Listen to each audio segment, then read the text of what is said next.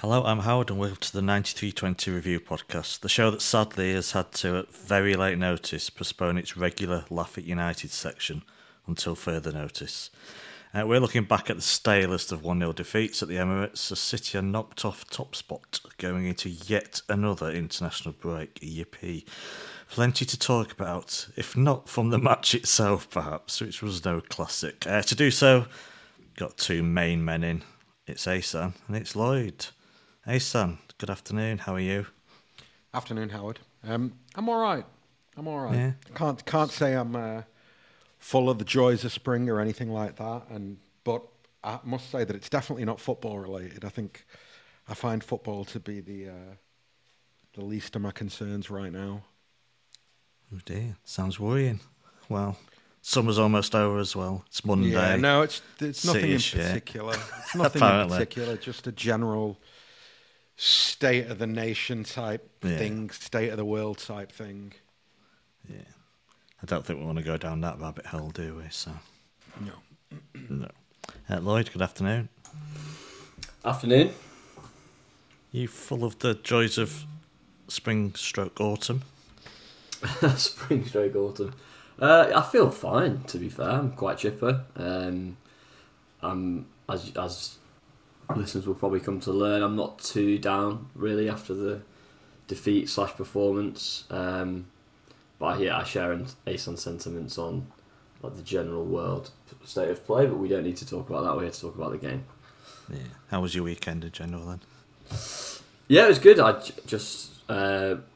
We just chilled really around the house and were with the cat because we were away for like 10 days. So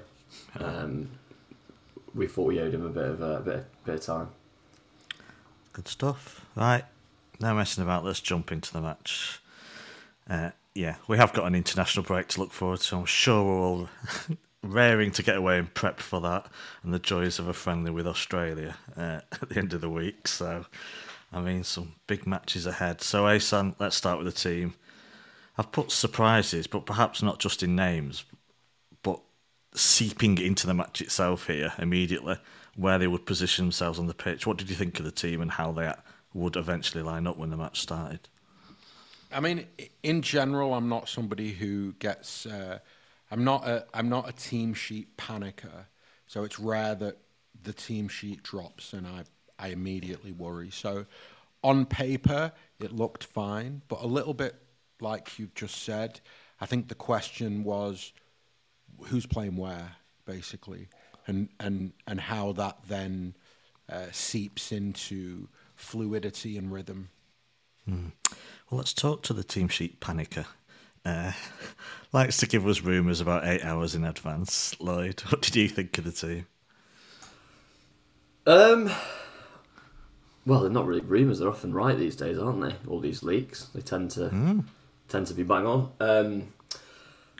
I mean, yeah, I was very happy with the 11. To be fair, I think the problem really came from where some of those guys were, and so as we start to kind of look at the criticisms from the game, and I think what the issues were. Yeah. I think we played basically at least three players in quite unfamiliar positions. So obviously Ake inside with Guardiola as like the left back. I think Bernardo as a 6, Kovacic kind of as an 8, and then Alvarez obviously out on the right, where I think he was really neutered. So yeah, when you see the 11, you kind of think, right, okay, so Kovacic is playing in the 6. We've got Lewis, Alvarez in the middle, Foden on the right, Foden on the left. But it didn't really look like that, did it, in reality? So, yeah. Happy to see Rico Lewis, though, which we did suspect might happen after the midweek performance. Yeah, I think that made loads of sense, to be honest. I think, against Wolves, what we really missed was someone to take the ball on the half turn and give it at the right time, kind of increase the passes, do what Gundo's done down the years. And what we had was kind of Kovacic and Núñez making poor decisions on when to carry and getting robbed of the ball. So that made total sense to me. And yeah, I think he really earned it midweek. That was a proper 9 out of 10 performance away at Leipzig. Okay, Ahsan, we're not going to break this down into sections apart from first few minutes and the rest. Now, the way I remember it is Arsenal looked really timid. And we started so well and, of course, should have been ahead. Cleared off the line from Rice, from Gvardiol, and, let's be honest, pretty shocking miss from Ake afterwards. So, after a few minutes, I imagine we're feeling, despite the miss and the frustration, feeling pretty good about how it looked like it was going to pan out. Yes, I thought we started well enough, but I think one of the things you always have to be careful of with away games is that you can start really well, but you have to be aware that at some point the home team will have their moment and will try and reassert some control. Particularly, I mean, obviously with City, there's a lot of teams that just can't or won't reassert control. But a really good team like Arsenal, I think it's really unlikely that the entire game pans out in the manner in which that first sort of 5 or 10 minutes did. So, yeah, we started brightly. I think you've got to take your chances. I think that's the other thing. I think the more you look at that Ake chance, the easier it looks to me. Each time I've seen it, it's looked a little bit easier than the previous time. Fair enough, he's a defender, but I don't care if the keeper's there. I think you've got to bury that. And yeah, look, outside of that, we started bright enough. I'll say one thing for me that was of immediate concern was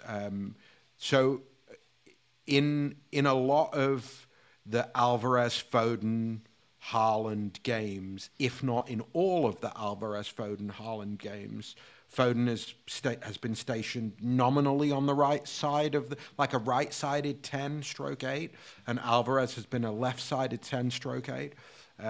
And then, so the game kicks off, and it's pretty clear that Alvarez is playing like some sort of hybrid right-wing, right-sided 10 position, and Foden is kind of trying to do the same, and I just didn't like that. Straight away, I was like, I don't really see the point in flipping them. The two of them they were beginning to find some rhythm and something of an understanding in the positions that they were being asked to play. So to then change them in such a big game felt a little bit. I mean, look, it's the two-sided coin of Guardiola in that he often makes changes, he often tweaks things, and 99% of the time they work. And when they work, nobody says shit. But in this instance, to me, quite early on, that felt like something that was not working for either of them. Yeah, 100%. Sorry, can I just say, to build on that, I think that's one of the big patterns of the game that came out for me, and that's why I'm not too concerned. I think Pep tried something on Sunday, and it just didn't work. And that's kind of tactically and just the general approach to the game, which had a little bit of like Anfield away last season, Spurs in the Champions League away a few years ago. It had a bit of that about it. So yeah, I think that is a very pertinent point that Ahsan's just made. Well, yeah, my prediction that Arsenal would throw everything at us, Lloyd, for 30 minutes could not have been more wrong. I've already said they looked timid. And yet, we didn't really take advantage of that early domination. We looked as timid as them. Was it players out of position for both? Was it, obviously we had big omissions from the team, and I think every midfielder who played at the Emirates last season wouldn't have been on the pitch for this game. You know, Gundogan, Rodri, Kevin De Bruyne, Grealish, for example. But they lost Saka as well, of course. And it seemed to me, for much of this match, that both teams, both managers, just didn't want to take a chance, really. Or am I being unfair on actually tactically they were just negating each other and cancelling each other out? I think both, to be fair. But I'd put it, if it was to go for one rather than the other, I think it was probably the former. So yeah, I agree. I thought Arsenal were really meek, and ultimately, what is frustrating is when you approach a game like that from City's point of view, and you kind of play a bit for a draw, and you're happy to kind of dig in a little bit. Ultimately, you leave yourself open to a shithouse goal like what they score, and then when you do lose the game, you can kind of have no complaints. That being said, I don't really think Arsenal did enough to win the game on balance. I think a draw probably was the fair result. For example, going back to the negating point, I thought Gvardiol had a great game up against Jesus. I thought that was a real battle, probably the biggest on the pitch. And whilst maybe on the ball he wasn't brilliant, Gvardiol, I thought defensively he was excellent and really kind of stood up and negated Jesus, who, had a kind of similar Jesus game to what we're aware of, which was a lot of hustle and bustle, a lot of kind of good moments, but when he got a couple of chances, he leant back and skied it.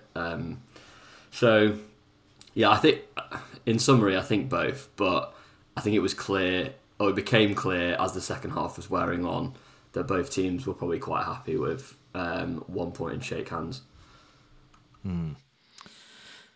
Issues for City then, for you, Ahsan? You've already mentioned moving 3 players out of position, I think stunted possibly their performance. Were there other issues, like lack of width, creativity, and of course no service to the anonymous Haaland? Or do you think it was manager-led in a way that the caution just took over, that there was just a lack of ambition across the pitch and for the vast majority of the match? Yeah, I mean, look, I think that the narrowness of the team was really apparent from really early on, and it just made it very difficult to sort of see a way through Arsenal.